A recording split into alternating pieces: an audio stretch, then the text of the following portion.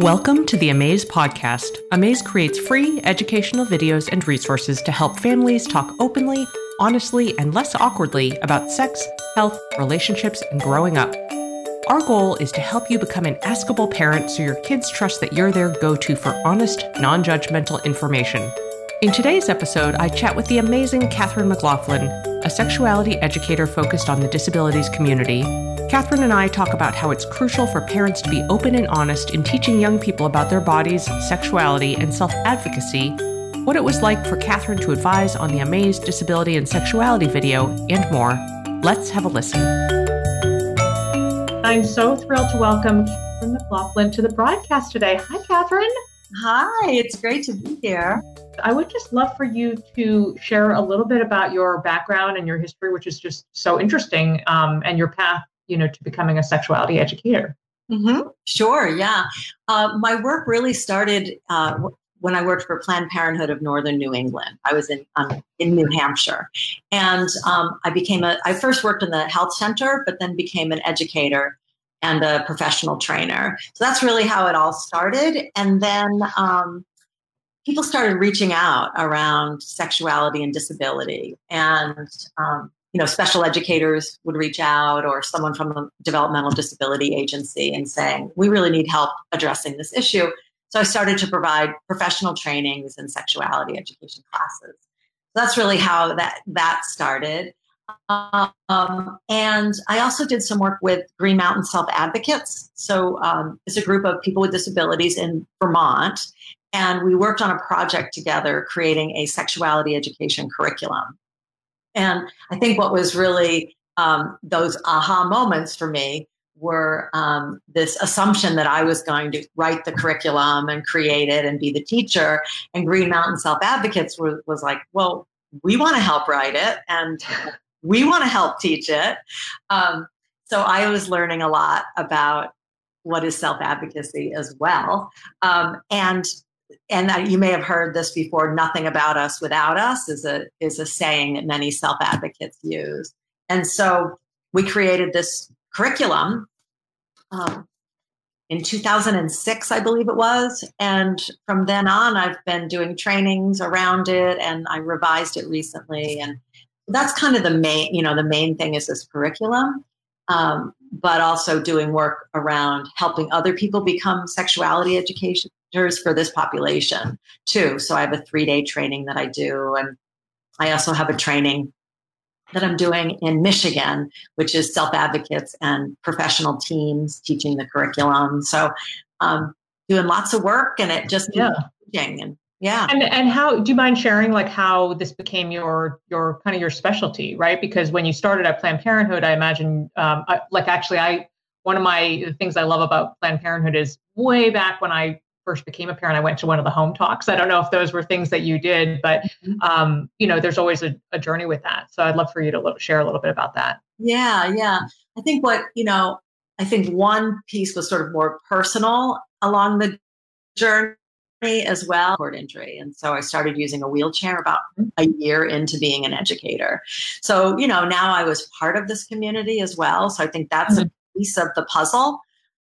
For me, and maybe others may have been approached and didn't quite know how to respond. And so I was very interested in the topic personally and professionally. So I think that was a big piece of it. Yeah. Well, let's get to, you were served as an educational advisor on a video that was kind of first of its kind in the Amaze collection of videos. It was called Disability and Sexuality. And the response was like tremendous. It was really wonderful to see, so many people, it filling a need for so many people. And, when I was thinking about the video and your work and what it must take to serve in that role of advising, I was thinking, man, how do you distill like the information that you want to share in a 3 to 4 minute video? So I was wondering about, what were the key in your mind when you were working on that project? What were the key concepts that you were like, okay, there are a couple things we really need to get across. Like, what were those things? Yeah.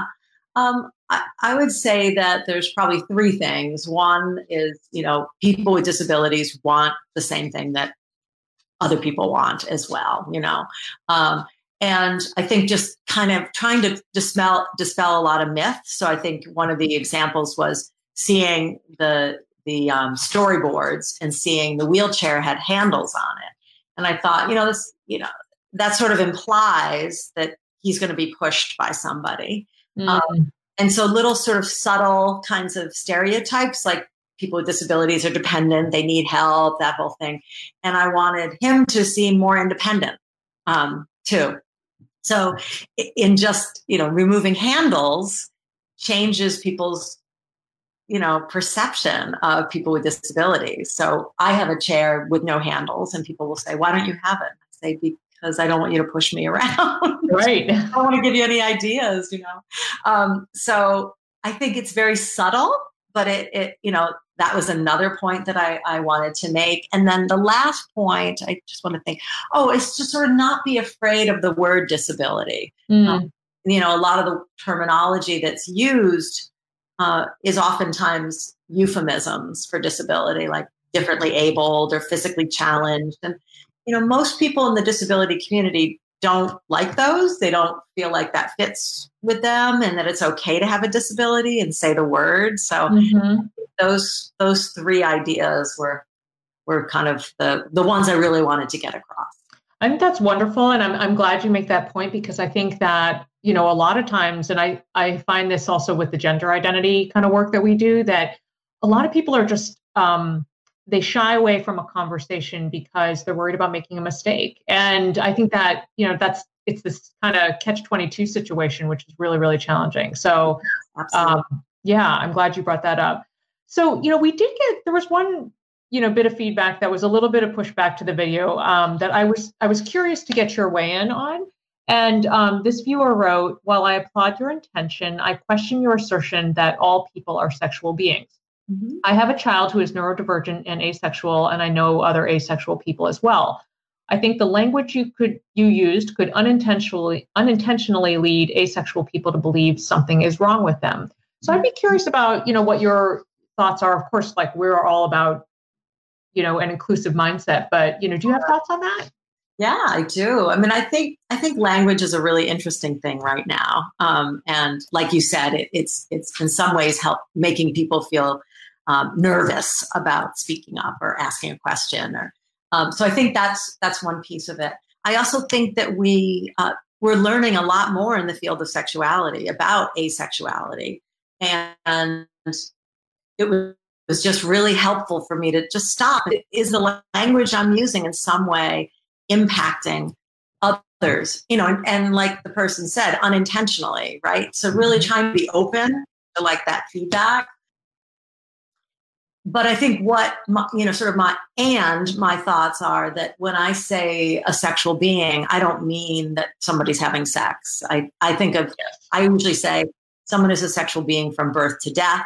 So that might be a baby being held by their parent and they feel safe and trust and love, and right. So they're a sexual being in that moment as they're developing. It could be someone going through puberty and their body is changing and be a sexual being that you're developing sexually. Adolescent discovering that they don't have sexual feeling, erotic sexual feelings, and that they define themselves as asexual. And maybe they want relationships and maybe they don't. But, that it's so, what a sexual being is so different based on where they are in their development. And it's just so different for everybody. So, and this person clearly didn't get that same meaning that I wanted them to get about it. Right. So that's not what I meant, but still I could potentially have an impact. So it was I feel like this is how we get better at being educators, is hearing them and then thinking, okay, maybe that's not the right word because I could unintentionally hurt someone. Maybe it is still the right word, but I need to, say more around it so that people understand what I'm meaning by. So no, I agree. It is, and everybody's going to their lens is going to be a little bit different and shaped by whatever their experience is. So that's going to make a big difference. Yeah. Totally. And I want to hear that too. I want to hear, the other lenses that I might not be thinking about, right? Yeah. I'm thinking about, okay, we got to make sure people think of people with disabilities as sexual people, right? So let's, but what about people who might not feel sexual or feel asexual? And so on the one hand, trying to dispel a myth and open up people's awareness and potentially accidentally squashing somebody. Right. We have a lot of parents in this community, obviously, and the communication is a struggle, and there's a lot of things that people struggle with, whether it's just starting a conversation, whether it's figuring out, terminology, as we've talked about. What are a couple of like top tips or maybe, key things that you see in your work that parents are struggling with, and, your advice for parents to help them kind of level up their communication with their kids? Yeah, I mean, I think these are tips that I would give any parent as well. But there was a study done years ago in Australia where they asked adolescents, do you talk to your parents about sexuality? And yes or no? And if they said yes, they asked the adolescents, what is it about your parents that makes you comfortable talking to them? And most of the responses had the word open or openness in their response, but that wasn't even prompted. Like, people didn't say, are your parents open? And they said yes or no. The word just kind of came from them. So I'm always thinking, like, how can you be open? And so that people feel like you're not going to judge them. Your children don't feel judged by you. You feel like you're there for them. You're open.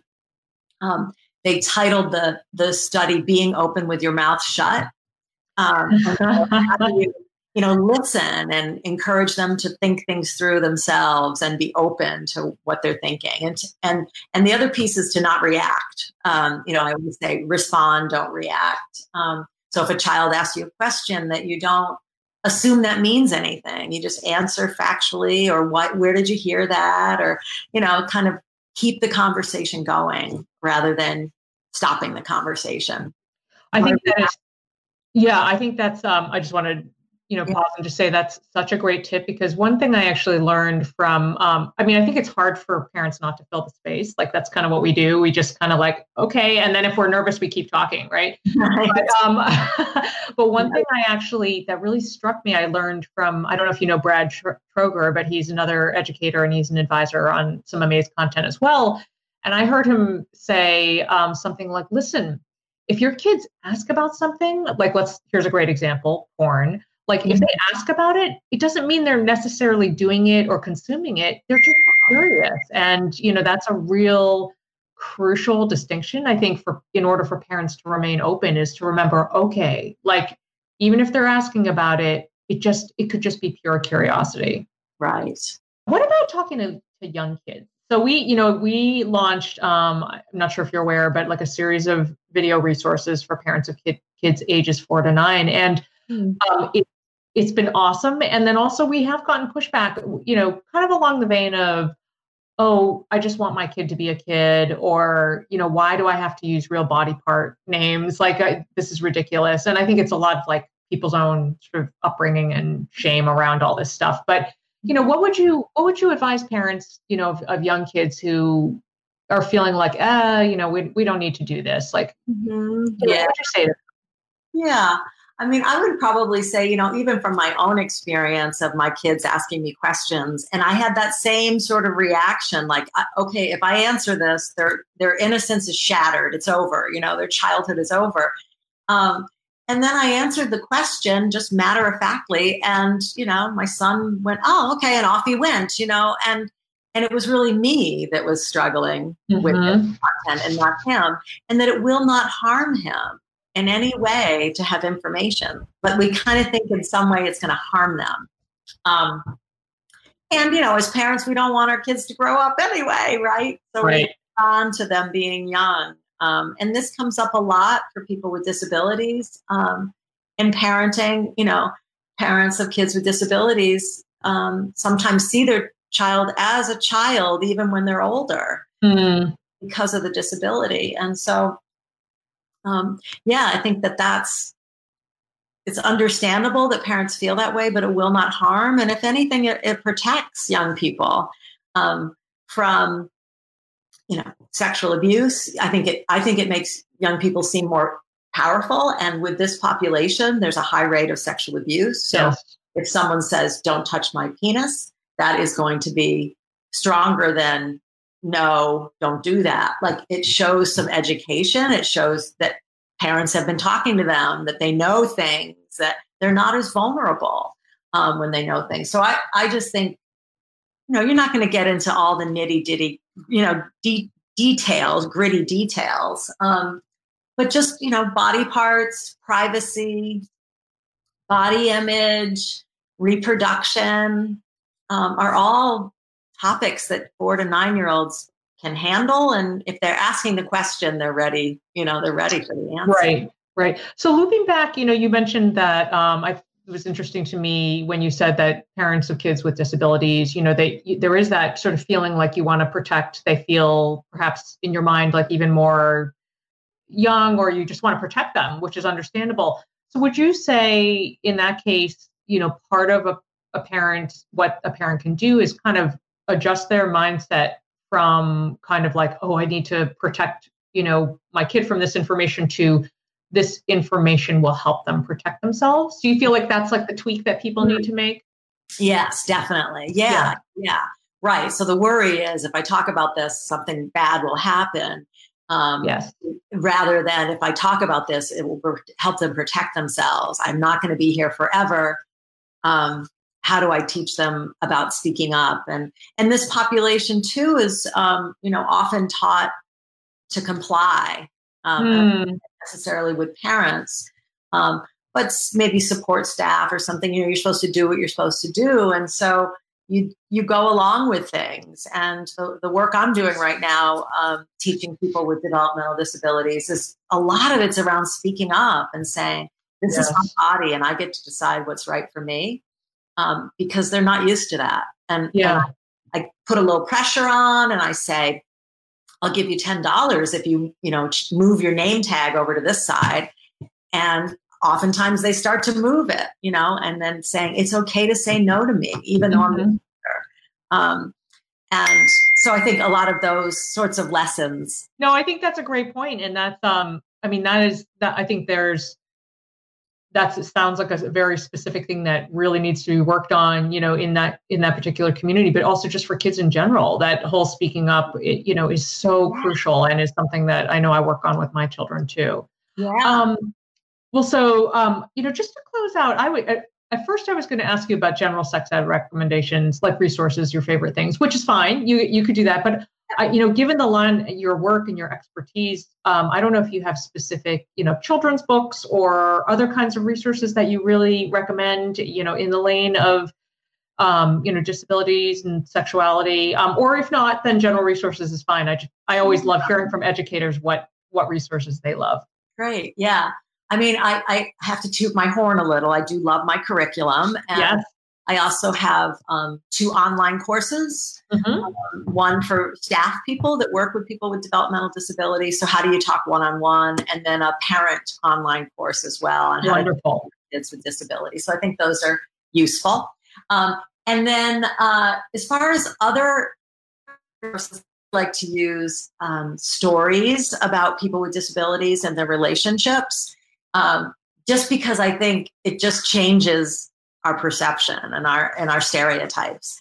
And the 2 that I've been using lately, one is called Interabled Love, and it's a young man with a disability, a physical disability, and his partner is a female who's able-bodied.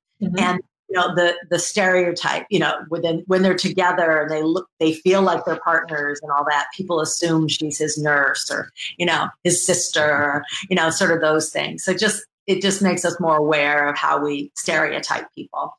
So I like using that one. And also just broadens our idea about what a relationship, not everybody with a disability has a relationship with someone with a disability, and broadens our view. And then the other one is a CNN love story.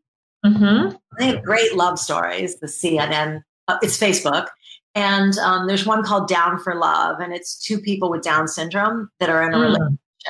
And it interviews them and it shows their relationship, and the parents, both parents talk about the relationship, and a professional who worked with the young man talks about their relationship.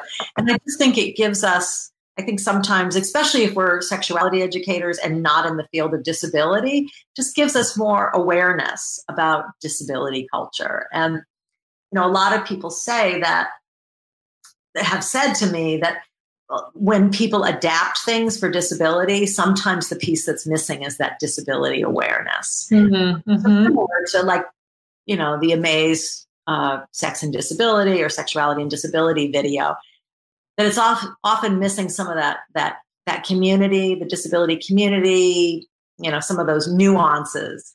And so I think those are really useful tools for people just to see, and even for a parent to see a child with Down syndrome with another child with Down syndrome in a relationship and think, wow, I was thinking this wasn't going to be possible. And look at this, it could actually be possible.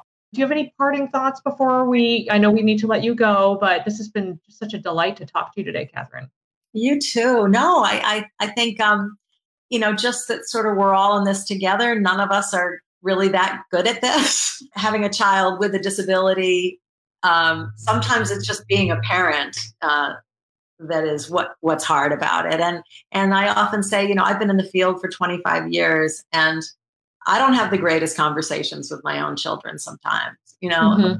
It's a difficult topic to talk about. And I do remember bringing my son a book and he threw it across the room and said, I'm not doing this, So like, we're all doing the best we can and to just try to stay positive and notice, some of our negative messages that we give our kids. And I'm always thinking like, what's the message I want to give here about this topic? If it's pornography, if it's, and share your values too. That's what our job is as a parent. Mm-hmm. Yeah, couldn't agree more. Well, on that note, this was so lovely.